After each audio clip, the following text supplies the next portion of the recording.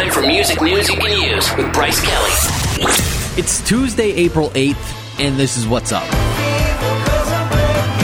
The Black Keys have opened up to NME about some details for their brand new album, Turn Blue, which of course is coming out next month. They say that the album includes the longest song that they've ever recorded, clocking in at nearly 7 minutes. They also say they have a song where they sample music for the very first time. Sonic! Kings of Leon are warning their fans after someone went to their show in Seattle a couple of weeks ago while contagious with the measles. If you or someone you know traveled to see that show on March 28th, you might want to get checked out. Sonic!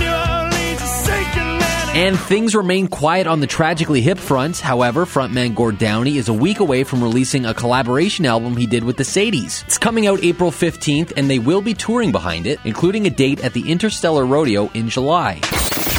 That does it for another edition of Music News You Can Use on Sonic. Sonic 102.9.